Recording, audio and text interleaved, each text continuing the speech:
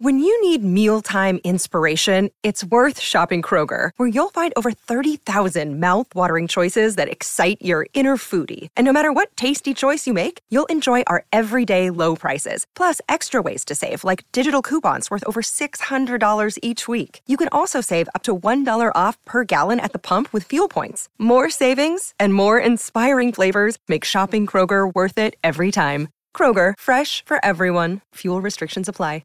Another day is here, and you're ready for it. What to wear? Check. Breakfast, lunch, and dinner? Check. Planning for what's next and how to save for it? That's where Bank of America can help. For your financial to-dos, Bank of America has experts ready to help get you closer to your goals.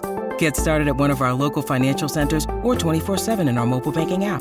Find a location near you at bankofamerica.com/talktous. What would you like the power to do?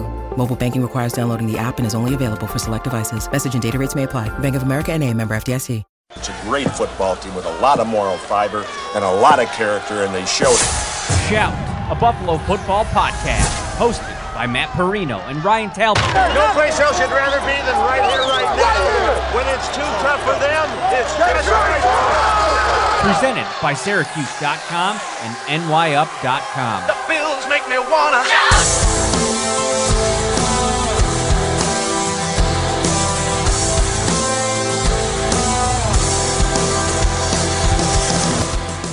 What is up, everybody? We are live with a Sunday evening episode of Shout, a Buffalo Bills football podcast brought to you by Tops Friendly Markets. And right now, you head on over to Tops, as Ryan did, and I'll show you this picture in a moment.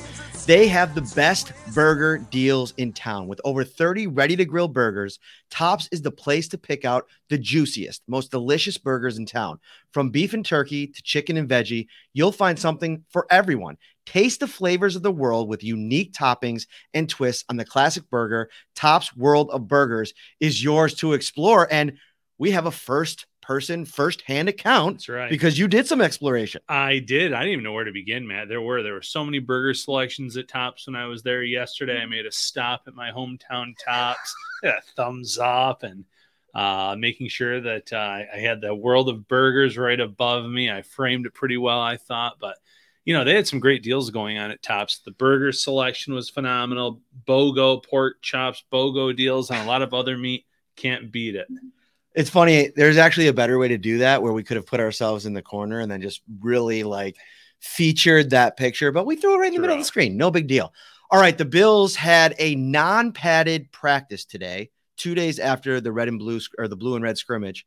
And we're going to get to a lot of it because, you know, my notes here, I took a ton of notes. I didn't think that I would. I thought it would be kind of like a slower, kind of lower key type of day. But as we got into this, there was a lot of things to kind of read in between the lines. There were a couple of players that I want to highlight that had big days, but really just like the operations of it all, we're going to get into a little bit, and maybe some like thinking along, you know, maybe down the road a little bit, how certain decisions could impact things, not only this season, but into next season. But we've been hard at work already today, right? Yeah, absolutely. I'm actually shocked you have any ink left in that pen, Perino. Listen, the Bills, when they rotate, you know, a lot of players at once. He's writing down these. He was a man on a mission today. You know what? I saw smoke coming off of your pen at one point. That probably did happen. Like, we are now like this, we're like 3/4 of the way through this notebook. You know what I'm thinking I might do? I might give this to one of our Shout Buffalo Bills insiders. Just give them the whole notebook, and they can kind of go through, read it all through. It's definitely going to have to be kept off the record. You're not able to disseminate any of this, but because there's a lot of notes over the years. I think this goes back maybe to last year, maybe the late in the year before, but maybe we could do something like that. And how do you become a Shout Buffalo Bills insider? You know the phone number? 716-528-6727. Woo! That is big time. Memorized. Ryan coming out to St. John Fisher and delivering the phone number. Send a text. Say hi. Say what's up. Say I want to join. Say I want to become an insider. It's that easy. 2-week free trial. $3.99 a month after that. It's the best new deal in Buffalo. But we're going to get into it because I want to start with CB2. Ooh. We thought things were narrowing in the cornerback competition, and then we get out to practice today. Christian Benford starts with the ones and plays probably more than Dane Jackson or Kyer Elam with the ones all afternoon, finishes the day with 2 interceptions, one off Kyle Allen. We'll get to him in a minute.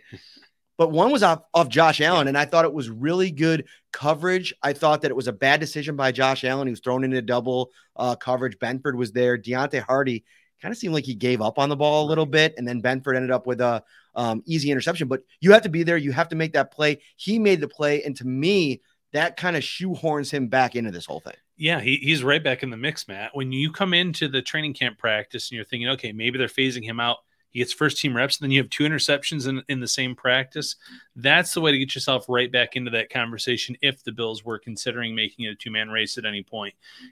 On that play, like you said, it did look like Hardy maybe gave up on the ball a little bit, but to Benford's credit, he did not. He jumped that route. He was there for it to catch the ball and make a play on it, and all the players on the sidelines, all of his teammates were pretty excited about it. And then later in practice, we'll get to here, very late in practice, actually, that interception against Kyle Allen where, I don't know if you want me to get into it now. Yeah, let's do it. Right now, I mean, again, a very bad pass by Kyle Allen, no business being made. Targeting Khalil Shakir on the play, and all Benford had to do was jump the route and right in his hands and taking off down the sideline. So an easy interception for the second one. But again, right place, right time, made a play on the ball. Yeah, like the Kyle Allen conversation is going to get, more interesting as preseason games start and we get a kind of a larger look at what he looks like with maybe even a couple like quasi first teamers sprinkled in. Like I'm wondering, like, are they going to want to get Connor McGovern some reps?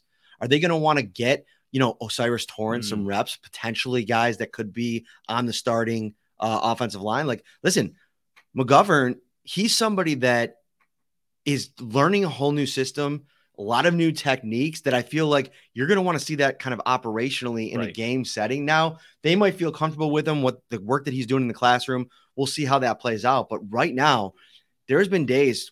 This was, to me, the worst practice to date of Kyle Allen's. I mean, I think I wrote like sheesh or yeesh 3 or 4 different times on a Kyle Allen pass. And one of his passes, he was targeting Trent Sherfield, and the ball was it was so high that Sherfield didn't even try to make a play on the ball. He went to defend the defender. Yeah. Like he tried to turn himself into a defensive back. And what ended up happening was he kind of shifted his body, turned towards the defender. Cam Lewis was trying to make a play on the ball, and Sherfield just kind of like trucked into him to a degree. Cam Lewis goes flying backwards, bounces his head off the turf. He was down for a while. All of the Bills staff, coaches, players were all on a knee for probably a good 45 seconds to a minute. Yeah. Lewis ends up getting up. He comes off. He looked okay, but it's one of those scary moments that, the last thing that I'm going to remember from that play is the throw, but it was a really bad one of a bunch of bad throws from Kyle Allen. Yeah, really bad throw. Cam Lewis actually had to, climb the ladder, so to speak, to get his hands on that ball before it got jarred loose from him on the way down to the turf. But it's interesting with Kyle Allen. When they signed him right before the start of training camp, I had Bills fans asking, is there a competition for quarterback 2? And I said, well, no, I don't expect Matt Barkley to make a run for quarterback 2, but as bad as Kyle Allen has been to date, I don't feel good about the quarterback 2 position at all, Matt. Mm-hmm. And it's one of those things where, what do the Bills do? Do they look at the free agents on the market? There's some players still available. There's a Teddy Bridgewater, but if I'm Bridgewater, I'm waiting for the first injury to happen in the NFL and then signing a more lucrative deal that way. Are you going to trade for a guy? Are you going to wait for roster cutdowns? There are teams where there's a lot of quarterback in play where someone could get cut that you might like as that number 2. But any of those scenarios, you still have to get them up to speed with your system, with your playbook. It's not good right now. I would have zero confidence in either Barkley or Kyle Allen if they had to step in for a live game, which is a complete 180 on where I was with Kyle Allen after they signed him. I thought he could be a spot start here or there if there was something wrong. I don't have that faith anymore. But I also at the same time, and I'm with you. Like I think that there's been enough bad where you're like, okay, what's going on here? But I also think that we haven't seen him play in a game yet. Right. And I think that like it's kind of he's going to get a lot of reps over the course of 3 games. I mean, really, Josh Allen, could we see a scenario where he doesn't even play a snap in the preseason? Just like maybe a series or 2 just to like kind of work out some kinks. So we're going to see a lot of Kyle Allen in this offense, an offense that's very complicated that he's still trying to, get used to. But some of the throws, to your point, are just they're troublesome. And I think a guy like Teddy Bridgewater, while he may want a more lucrative deal, I think a lot of guys probably look at the situation. Well, if Josh goes down for a few weeks and I got to play that spot, I'd rather take less money and showcase myself in a really good offense, and then maybe have a chance to, sign on to a more lucrative deal next offseason. Yeah. Because we're late in the game here. Also, it is a hard no on Carson Wentz. I don't think you want that mojo in the locker room. Yeah, Carson Wentz and play too has just gone downhill. I mean, but I've had Bills fans in enough of a panic in our subtext group pitching, Cam Newton, pitching Matt Ryan. I don't think Matt Ryan leaves the announcing gig unless it's for a starting job somewhere. So there are people that are trying to do this, trying to find options, and I appreciate that, but it's tough. Now, to your point, in the preseason, Kyle Allen's going to get some run with some offensive linemen that might be in the mix to start and be out there. He might get some reps with Deontay Hardy, with Khalil Shakir, maybe a Trent Sherfield. I'm highly doubtful he'll get any reps with the Stephon Diggs, Gabe Davis type, but maybe even a Dalton Kincaid or a Quentin Morris, players that at least could have a decent role on this team, and maybe that'll allow him to kind of showcase or highlight his strengths a little bit more than what we've seen, but it has not been a good start. Somebody's asking about Jake Fromm. He's in Washington with the Commanders. He was been there since last season, and I don't know if that's an upgrade. I mean, I think we saw enough of Jake Fromm to know what that looks like. Yeah. Not a lot of mobility there, probably less than Kyle Allen. And I don't think that if you're going to go out and get somebody to kind of compete with these guys. And listen, another reason why I don't think that the Bills do too much to shake things up there is there's a lot of cohesiveness in that room right now. Those are two of Josh's good friends, right? And I think part of this is putting him in a position where he feels like he's got two, springboards and has a good relationship with, bounce ideas off of, and just kind of take the seriousness out of what is a very serious season for them coming up here. Yeah, no, that's a great point, Matt. It's an interesting quarterback room because, like you said, they're close friends. They're people that he's considers, friends off the field, that he hangs out with, does a lot of things with. But if you're also Brandon Beane, or if you're a coach on this team, you also have to say at some point, possibly, listen, it's great to have friends in that room with you, but you might have to make a tough decision here or there and add someone else into the mix that isn't your golf buddy or isn't someone that you spend time with in the off season, if it's for the best or if it's for the betterment of this team. Speaking of spending time in the off season, I mean, the off season is pretty much over, and we're into, that preseason, and we want you to spend part of your preseason with us tomorrow night, Monday night. Yes. Going down. Wingnuts is coming to Rochester. And Ryan, I actually just got an update before this show. I thought the pop-up that Wingnuts is doing at Dorado on Park Avenue here in Rochester was going to be pretty much in time-wise in conjunction with the Shout podcast that we're doing live there tomorrow night. They're starting at noon, Ryan. Yeah. You can get Wingnuts wings all day tomorrow, starting at noon at Dorado on Park Avenue in Rochester. I am going to practice. Ryan is actually going home tonight. He's coming back tomorrow special for this event. We will be out there. I'll probably be out there setting up by 4:30, 5 o'clock. Come out to Park Ave. The weather right now doesn't look super great, but I just talked to my guy, Ryan, who is the manager over at Dorado, helped hook all of this up. He told me that they're putting tents up outside to battle with the weather, and the restaurant next door, which is usually closed on Mondays, they are going to open that up, and we can use that as space as well. Yeah, so huge shout out to Ryan at Dorado and those restaurants opening their doors to us, opening their doors to Wingnuts. So don't be scared off by the weather tomorrow. If it is raining, tents outside, a restaurant inside, plenty of space for great beers, great wings, great Mexican food if you want some Dorado. And then our Shout podcast. Don't miss it, Bills Mafia. And if you need directions, you can just text us, 716-528-6727. And hey, then you become a Shout insider as well. Right. 2-week free trial, $3.99 a month. All right, let's move this thing along. I want to stay on the defensive backs for a moment. Obviously Benford had a big day. I don't think that competition is over. I feel like, where are you at before we get into the how this thing shakes out from a bigger picture defensive backs spot? Because I was asked a question on Twitter yesterday about formulating the first 8 or 9 days of camp depth chart at safety. And I put Micah Hyde at free safety, and then behind him, DeMar Hamlin. Right. Then I put Jordan Poyer and then Taylor Rapp at strong safety. And I left out Cam Lewis, and I thought maybe he'd be like that third safety in both spots. But, it was interesting. during the first 11-on-11 team drill today, I noticed that Cam Lewis was the first safety out on the field after the top three, right? Rapp, Hyde, and Poyer. Now, I also think that there's been multiple situations today where I observed that the Bills went with one linebacker, Terrell Bernard, who got all of the action at first team middle linebacker, and they went with 6 defensive backs. And Saran Neal was on the field. Yeah. Cam Lewis was on the field at the same time, and that was with 2 corners and 2 safeties out there. So that's really interesting development, and I think plays into what we've already been talking about, that they're going to mix some things up a little bit. But where are your feelings with this CB2 competition? And do you feel like we're any bit closer than we were 7 or 8 days ago to finding an answer there? I don't think we're any closer. I think this is going to go well into the preseason. I think maybe the performances in the preseason could help determine the outcome of this, Matt. For a while, it felt like it was going to be a 2-man race with Dane Jackson and Kyer Elam, and maybe it was the Bills giving Elam every opportunity to show what he could do, show that he deserves that spot. And listen, Elam had some really good moments during that time. But now you get back into the mix of throwing in a Christian Benford, and Benford performs well. 2 interceptions today. So, no, I think you're kind of right back where you started. I don't think you have a firm grasp on who that is going to be starting opposite Tre'Davious White. I still think that there's a good chance it's Dane Jackson just to start out because of his familiarity with the scheme, with the system, but they have good options. And, it's a good problem to have, but at the same time, you want, whether you're talking cornerback, linebacker, offensive line, you want to make these decisions sooner rather than later so you can gel, so you can work on your communication. There's a lot of other parts to this.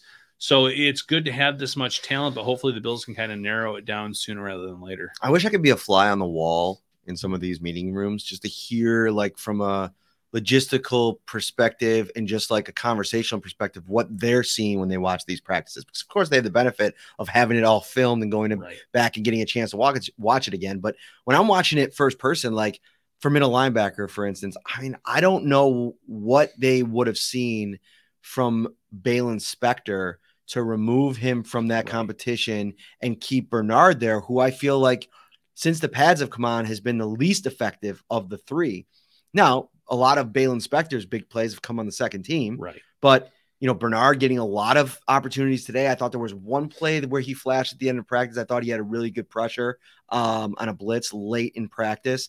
But other than that, it just felt like a lot of the work that the Bills did over the middle when he was on the field, it just felt easy for the offense. Yeah. And, we spoke to Bobby Babich, the linebackers coach, this morning, and he talked about none of the linebackers in the mix for that job have the size of a Tremaine Edmonds. And, very few linebackers in this league do, Matt. But it comes down to being able to have that athleticism and physicality because a lot of quarterbacks use their legs now. So you have to be good at that. You have to be able to be physical, though. And he says all of the linebackers in the mix, including Balin Spector, have those traits. Now, he didn't really allude to why Balin Spector's been pulled out of the competition. He did say he's getting some valuable reps with the second team defense, but it does seem like a 2-man race at that point. So at the end of the day, at preseason Bills Mafia, watch these 2 players for their physicality, watch how well they cover, watch how well they can make plays. One thing I'll say to Tyrell Dodson's credit at the stadium is he had a lot of run stops. He was right there in the middle of things, had 1 tackle for a loss. So it's going to be tough to move on from Edmonds and expect whoever that is that wins the job to play at that same type of level right out of the gate. But the Bills do have kind of a checklist of what they're looking for. It's a really good question. I want to just pause and take real quick. We got a lot to get to. So, buckle up, Bills Mafia. This is going to be a more in-depth episode. Tomorrow's episode, by the way, a reminder, because we're going to be at Wingnuts, there won't be an immediately after practice episode. We're going to save the content of that episode for the show tomorrow at Wingnuts, which will go down at about 7:30 for your planning purposes. Apex, one of our regulars over on YouTube. What I don't understand is why draft a cornerback in the first round that doesn't fit your system. Seems like Elam would be better in a Wink Martindale type of defense like in New York. And I think this is really interesting because to me, like, there's been so much success with Brandon and Sean here, right? And if you could poke a hole into the operation of it all, to me, this is the biggest disconnect. It's like there's this, I don't want to call it hubris because I feel like that makes it feel like I'm attacking them. They've done an excellent job of building the roster developing players. I mean, you can look at this roster and it's littered with developmental projects that have been like blueprints that other teams around the league use. I mean, obviously quarterback being the most important one of them. But I also think that you get to a point that maybe subconsciously there's a hubris with, we believe in our system. We believe in our coaching staff. We're going to draft a guy and we know that we're going to get the best out of him. And if he doesn't, we're going to lean on our less heralded guys because we can coach him up and we can get the most out of him. But I think what the problem that you run into there is that's where I feel like some tension could come into play between the front office and the coaching staff when it comes to, all right, if you're Brandon Beane sitting there talking about, drafting Kyer Elam and drafting Dalton Kincaid in back-to-back first rounds, and then you're not getting the most out of them or seeing that vision come to fruition, I feel like you have to be completely on, and maybe they were completely on board during the draft process. They were talking in that room on those embedded episodes, on the clips that we didn't see, where like Brandon was really making sure with Sean, if I draft this guy, like you're going to be able to play him, get the most out of him. Like, I don't know if those conversations happen, but I wonder if in hindsight, if they maybe need to happen more. It's definitely something that needs to happen more if it's not. But you would also think that these two would have their ducks in a row in terms of, yes, I know you're a predominantly zone defense. However, here's this Kyer Elam. He has we have a first round grade on him. We like the size, we like the closing speed, we like a lot of the attributes, but he doesn't have any familiarity with the zone system. Good bloodlines too, father playing in the league, whatever it is. You would think that they would have been on the same page with McDermott saying we can coach him up, we can get him out there.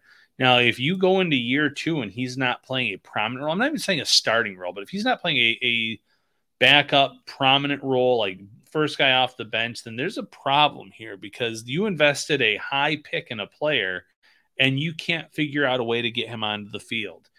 So it is something that the Bills need to figure out. It's something where Elam has been on the field and he's flashed, Matt. So we've seen more good than bad. But now they need to kind of figure out how can they best utilize his talent, even if he isn't necessarily a great fit for their system. And also, like, I think that what you're also going to get to with McDermott is how have the seasons ended? Right. So when they talk about these season ending meetings that they have with players, I'm sure that there's, Brandon Beane sits in meetings with coaches and talking about what went wrong, what didn't. And, you see the Chiefs game 2 years in a row, right? Like getting blown out there in the AFC title game, the defense not even showing up for that game, then just being unable to do anything down the stretch to, help out a Herculean effort from Josh Allen in this offense in the divisional round. And then just like letting Joe Burrow come into Orchard Park and just blow things up in that first quarter. And the Bills were reeling. Like, so you have all those conversations. Then if you're Brandon Beane, you're saying, well, I got you, Greg Rousseau. I got you, Kyer Elam. I got you, AJ Epinesa. I got you, Boogie Basham. How come we're not getting them to a place where opposing pass? And listen, there's also the other part of this. Most teams struggle facing Patrick Mahomes and facing Joe Burrow. I mean, we saw it in multiple playoff games over the years where really good defenses have gotten roughed up by those guys. But those conversations are going to get more difficult as the years go on. Yeah, because like you said, we need a pass rush. Okay, well, here's AJ Epinesa, here's Boogie Basham, here's Greg Rousseau. We need to upgrade our cornerbacks. Well, here's Kyer Elam in round 1. These are not, late day 3 picks, UDFAs. These are talented players in terms of your draft grades and what you think of them. And you're struggling to kind of utilize some of these guys. I mean, Epinesa, 6.5 sacks last season, he has a strong camp, but he might be, defensive end number 4 this year based on the talent that you have from outside, based on the talent that Rousseau being a big factor in that mix too ahead of him. So it's tough, but you do need to start seeing some better results from your high draft picks, Matt, and making sure that they're producing more so on the field. You know what Topps loves people producing? What's that? Local products. Oh, yeah. Topps loves local flavor. Topps loves reinvesting in the communities that it serves by supplying products from more than 300 local companies representing thousands of items, putting money back into local economies. Perry's, Salen's, Lenova, you name Upstate Farms, you name it, Topps has it. And Topps supports and invests in local farmers and merchants, and that includes working with more than 200 local growers, including homegrown season, some of which have partnered with Tops for decades. Yeah, hey, and don't forget about Bison on that list. I know. I can't believe that was one of the first one that pops up. Now, I mean, I have friends and family that lived in this area that are gone, and they crave Bison dip whenever they come back to this area, and they want it that bad, and it's just kind of hard to come by. We got a Carl Tommen, one of our regulars on YouTube, and that's perfect timing, Carl, because we are switching topics. Yeah, hitting us with the super chat. If you ever have a comment on YouTube that while you're watching live, you need to get up on the screen, you could super chat it. It goes right to the top of our feed. So Carl asks, sorry to switch topics. It's okay. We're going there anyway. Is Spencer Brown's stiff back the other day a concern? Did he play in the RB game, and was he out there today? How's he look?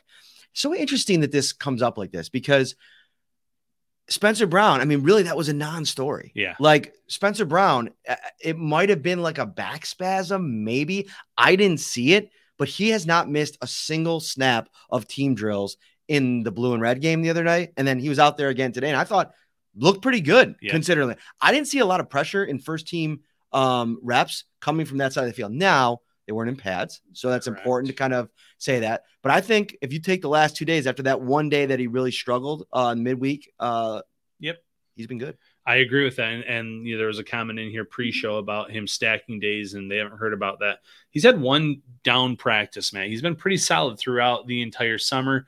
But the injury or the back part, he was fine. I saw him run out of the tunnel at that blue and red scrimmage, and that told me right before anything happened, he was A-okay and he was going to be fine. And, kind of going off of that real quick, we had some fans that were concerned about Ed Oliver because he went to the medical tent on Friday. He was out at practice today. Taron Johnson, Matt Milano, both players who are dealing with general soreness, Matt, they were out there today. So kind of just like a wait and see mode. That's what we've been telling Bills fans in the subtext, as we've been saying here on the podcast. Don't overreact to everything you read out there on social media just yet. Kind of wait and see. A lot of these times, even if something just feels slightly off, you're going to go to a trainer if you're a player and say, hey, can you look at this? Can you do this? Can you tape up the ankle? Whatever it may be. So don't overreact to these things. Spencer Brown has looked good. And if you miss a practice, we're going to talk about it. Yes. And so far, none of these guys have missed any time, missed any practice. Tim Settle missed one day. He was back. They moved on. There you go. Speaking of the insider, Shout Buffalo Bills insider text service. So my Uncle Tony, he's been on the show before. Everybody knows Uncle Tony. He was pretty hyped about this, this text service, because he's got a lot of questions. So he likes to be fed information on the daily. So he subscribed right from the jump. So he texted me this morning. He's really concerned. He's like, I'm not getting the text. Like, what's going on? So I'm like working on it all morning. I sent him a text through the service, and we're like going back and forth. So then it finally appears. But then we sent all of our practice texts today, and he said, I didn't get any of them. So I'm like, I'm freaking out all day. I'm like, I got to figure this out. Like, are other people having this where it's not going, they're not getting the text, which, by the way, if you're an insider subscriber and you're not getting them, make sure you send a text to that number, and we will get on the case and we will figure it out. We just figured it out. He just sent me a text message. They were in his spam folder. He has an Android phone. Tone, let's go. It's 2023. Gotta go Apple. Get on that Apple train. I know it's a very polarizing topic. I don't want to get too aggressive with it, political, but listen, get on the Apple train. It's okay. But he took him out of his spam folder, said it's not spam. So now I think he's good to go. But you ever have any problems, get a hold of us, whether it's through the text service or a DM or whatever. Yeah, we've had a few fans ask questions. We will go right to the people at Subtext, get an answer back pretty quickly, and make sure that if there are any issues, we get them solved very quickly for the Shout Insiders. All right, so a couple things on the defensive line. Let's zero in on that a little bit because it's interesting. Shaq Lawson's been playing quite a bit with the first team, more than I would have ever anticipated. And by the way, when I say quite a bit, I more so mean like I didn't anticipate him getting any first team reps going into training camp. And every practice, he's appeared there somewhere. He's working at edge. He's working at defensive tackle. And so, like, there's some – I still think Shaq's in their plans. And it's funny because I feel like some days Boogie is just pushing to get onto that second team. Shane Ray had himself another really good practice today. And so I started to think about that. Who is Shane Ray's competition? Because Jordan Phillips gets back off of PUP list. So now he is all clear. We were talking about this on Friday night, maybe starting him on PUP list, and then it gives you the opportunity to keep more people on the roster. Can't do it. That's gone now. So Shane Ray – I feel like he's starting to build some momentum. But Shaq Lawson, he's already developed that trust with the coaching staff. So I think he's in the mix too. Then you have Boogie. Then you have AJ, who's had a really good camp. I think Greg Rousseau, you're considering him as DE1 right now. And then maybe Floyd, DE 2.5, because he'll probably slide down to 3 when Vaughn gets back. But, man, there is a lot of traffic jam there. And Shane Ray had a couple of sacks today, maybe one. And then Boogie Basham had a pass breakup, but it was Kyle Allen, who you said might have thrown it to Boogie. I mean, I was afraid it was going to get stuck in his face mask the way that throw was coming in. Yeah, I mean, it was thrown directly at Basham, but to Basham's credit, he got his hands up. He made a play on the ball. And this goes back to what we've talked about a lot. The talent on the D-line as a whole, defensive end, defensive tackle, is so good. Greg Rousseau, who had high praise from Jordan Phillips today post-practice, saying he's expecting him to be a top 5 player at the position. He's looked the part. He had a sack today. You talk about Leonard Floyd, who has gotten very comfortable very fast in the system, looks great. Epinez has had a strong camp. So those are 3 guys right there. You have the Von Miller, scenario you have to figure out. Is it going to be Pop? What are you going to do with him at the start of the year? But you are going to have a few guys that aren't going to be able to make this roster. So, Shaq Lawson has been solid against the run his entire career. I think he might be safe there for that reason alone, Matt. And it might come down to a Shane Ray versus a Boogie Basham. And if you lean in the direction of Shane Ray, he's the player that this is a whole separate conversation that you could probably sneak onto your practice squad. He's been out of the league for a few years. But if you want to get him onto that 53, I think that there might be a market for a Boogie Basham. And I'm not saying you're getting a high pick back for Basham or anything like that, but he's still on a rookie contract. He still has another year left on said rookie contract after this year. There's something about a cost-controlled rookie deal at a premium position where there's also going to be coaches, head coaches, positional coaches that met with Basham during that draft process, where they probably said, we liked this guy coming out. We think that there's some untapped potential. We could do something with him. So whether it's getting a day 3 pick, maybe it's a player for player swap, I think that Boogie Basham could be that player that could be on the outs. Here's another kind of off the wall thing the Bills could do. They could showcase like a Tim Settle during the preseason, get him a ton of snaps, hope that he really eats, then try to trade him because if you got Phillips coming back, that's your top 4, and then settles into that 5th spot. What have we seen all training camp? Boogie, more so than Boogie, Shaq, and Greg Rousseau working at defensive tackle. I think they can get much more aggressive with how they utilize those edge players and put them into more hybrid roles. I mean, Jordan Phillips was talking about Rousseau today, watching him, rush from multiple positions like you mentioned.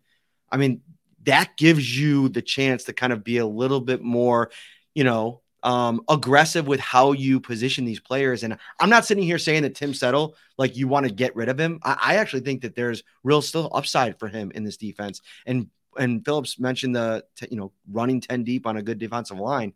They're going to need players at that spot. It's just the numbers are going to have to fit. And although they kept 11 in 2021, I think that number's too high. I think it's 10. I think 10 is the realistic number 2 this year when you have other positions that you still have to account for. You have to have some more depth at certain positions that maybe you didn't have to worry about before. But you bring up a great point. If you're going to have these interesting fronts where maybe you are running 3 defensive ends and 1 defensive tackle, maybe that allows you to kind of cut one of those defensive tackles, whether it's a Jordan Phillips, whether it's Tim Settle, off the bottom of that depth chart right now, and kind of go with that rotation because Basham can play inside, Epinez can play inside, Loss can play inside, and then you even have Al who can play outside. He can play inside, outside from that D tackle spot. So it's going to be very fun to watch, and it could be very telling, Matt, in terms of how they're going to be rotating and utilizing this D-line in season. I know there was a question about offensive line. Not a lot to get into there today without pads. I thought that they were fine. The sacks started piling up a little bit more in the second part of it was I mentioned Ilianku. I saw one rep where it was Kendall Vickers combined with Cameron Klein for a sack, 3rd-team sack. Yep. But again, we're looking at who was at quarterback. I'm not taking too much away from that. But I thought one rep in particular, and let me get out my notes. It was Ike Butker. And I just wrote that Ike had a really good rep. And I thought that it mattered because it was against Tim Settle. Right. And so, watching him kind of like get quickly into his stance, keep Settle from pushing that pocket back. I mean, it's something that I think Tim Settle has done a really good job of, especially when they've been in pads throughout training camp. So that was a big moment. Ike's been pretty much locked on that second team, but that's a player to watch. He's a depth player that like has started games for them before. Yeah. It's a good problem to have. The Bills I don't want to say they're too loaded at the position, but they almost are at D end, at D tackle. It's great, but you're going to have some really good players that are either going to hit the mark or you're going to have to trade away because there's just not room for enough of them. And Johnny Utah is saying here they kept 11 D line in 2021. Yeah, we just mentioned that. We just don't know if it's realistic to do it this year based on the other personnel you might be keeping. You could actually keep a specific punt kick returner if they go with Andy. I was Isabella. literally just going to go there. Yep, Isabella could be in play for one of those last roster spots because he's been back there still fielding the kicks and handling those responsibilities. Today it was with Deontay Hardy again, who sometimes is back there, sometimes is not. I know, hitting the mic. My bad. Can you hear us? Did you break it? But Isabella, he's playing with the second team offense here and there. He's handling the kick return, punt return responsibilities pretty well to date. There's going to be a few players that kind of sneak their way onto the roster that we're not thinking of or that the general public's not thinking of, and that makes it tougher to keep 11 defensive linemen. About hovering around 400 on YouTube on a Sunday evening. Thank you so much. Hit that like button. Subscribe to the show as well. I want to talk about two more players before we get out of here. Mattis is asking about Kingsley Jonathan. Not a lot. He's been pretty buried on that third team. I was someone who's very high on him based on limited reps last year, but what I saw, I think that he's a priority practice squad player if you can get him there.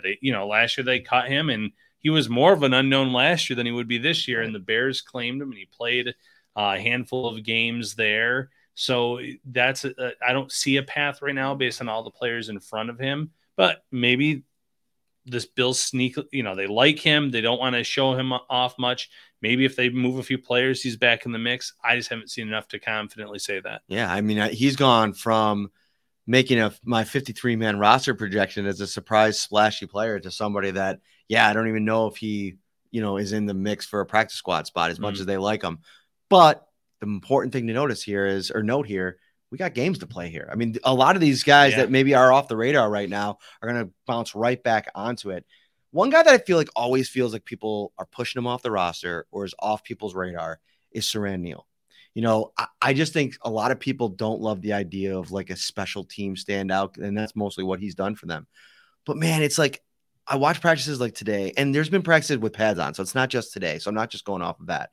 Where Siran Neal just as a defensive back just impresses me. He's a big body guy, but he could play tight ends, he could play receivers, he could play running backs, and he's physical. But he also has recover speed, which guys at his size a lot of times do not have. Right.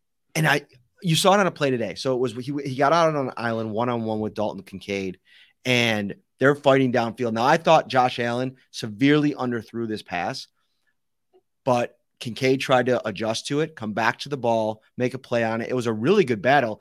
Some people thought that maybe Neal was a little handsy, maybe a little pass interference, but he ends up breaking up the pass. A really good defensive play.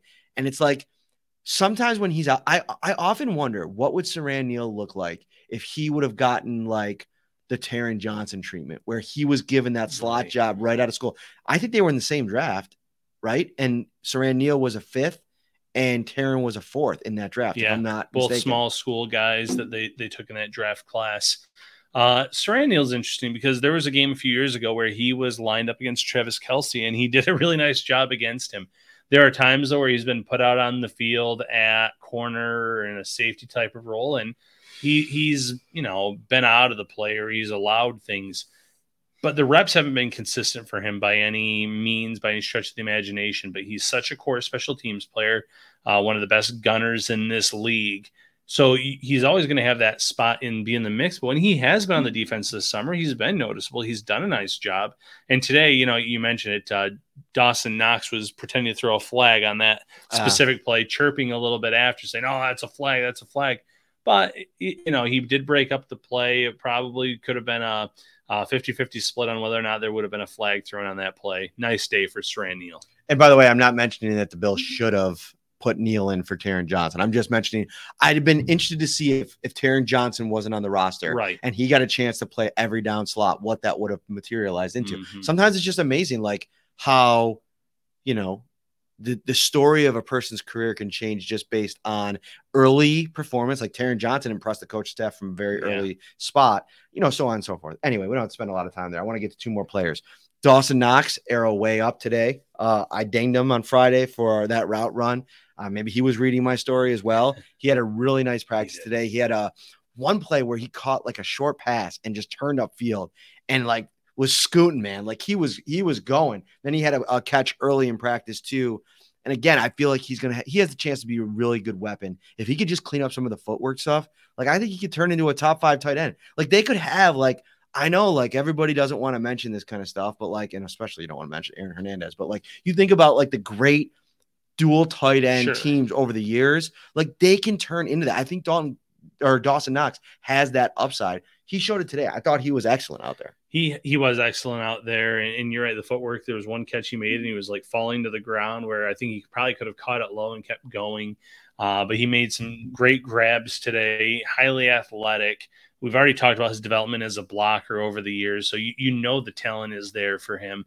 What Dalton Kincaid has done all summer. He had another solid practice as well. So thinking about it, if they do run a lot of traditional 12 personnel, I think that a lot of defenses are going to be pulling their hair out, trying to figure out how to play that. And then, a quasi 12 personnel where maybe you actually have Kincaid is more of a slot receiver. I still think you're going to have a lot of opportunities to have both of them on the field at the same time. A little uptick for Khalil Shakir as well. We wrote a story yesterday, stock up, stock down, about a little over the halfway mark of camp.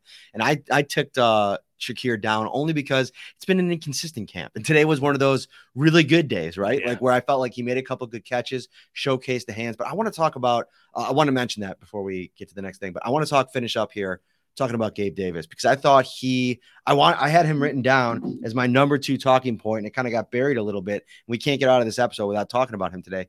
He was today what I think the version of Gabe Davis is that Bills fans are dreaming of, what he's going to be as a premier wide receiver 2 in this offense. The hands were on display today. I thought he made 2 catches that completely bailed Josh Allen out. He made one. It was a low ball. He had to kind of make a sliding grab. It was tough. Now he did drop one in install, which we want to mention that too. But the catch that he made into 2 defensive backs around him, the ball was behind him. He was running right to left, and he had to kind of reach back across his body while sliding and falling. He makes the catch. Huge play. A really nice throw from Josh Allen to get it through some traffic, but it was behind him, and he bailed him out. And Gabe Davis has been so good throughout training camp. I really think we're seeing this trajectory into what I think everybody was hoping for last year. Yeah, and he also had a few Gabe Davis specials, and I call those sideline grabs. And he was all over the field today, but besides that early drop, he showed sure hands. He made some great plays for this team. And I really think that as this team's number 2 receiver, if he stays healthy, no ankle injury, no issues with that, 100+ targets is not out of the realm of possibility, man. And the way he puts up big yards after, on the catch, touchdowns, this could be a team that has 2 1,000-yard receivers, a team that has a dangerous 1-2 combo at tight end. And then James Cook, who, by the way, sneaking this in here, had some nice runs again today. Both, traditional runs, but also some runs after the catch as well. So this team has so many weapons. It's going to be fun to watch Josh Allen and Ken Dorsey figure out how to really spread it around. Top spreads it around, man. Yes, they get you deals all over the place. And they're also the official home of the exclusive Six Flags Darien Lake Evening Pass, which, man, I love Darien Lake. I love going. It's about a 20-minute drive from the house. Get out there. You can see a show. You could take the kids out there, do a day in the parks. The exclusive evening passes are available for purchase at any Tops checkout today for only $29.99 plus tax. Evening passes are valid for park admission after 5 p.m. only. Don't miss the Laser Light Summerfest presented by Tops. Plus, you can save time and skip the line with your Tops Bonus Plus card.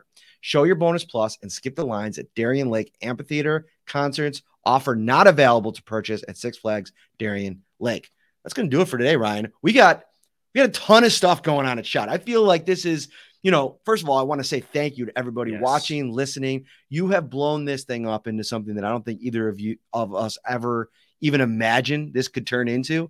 And I mean, you're talking about Shout Buffalo Bills Insider text line, 716-528-6727. Sign up today, 2-week trial, $3.99 a month after that. That thing is blowing up. It's changing the dynamic of our coverage. We have this monthly appearance at Wingnuts, and this month it's even bigger because we're going to Dorado tomorrow at 6 p.m. On Park Avenue. Wingnuts is coming to Rochester. Live episode of Shout, and then of course Tops is back. Man, this has been awesome. It's been unbelievable. And one other thing to throw in there too, a live Shout in London, Matt. Oh, just announced, and in under 3 hours, tickets sold out for this event.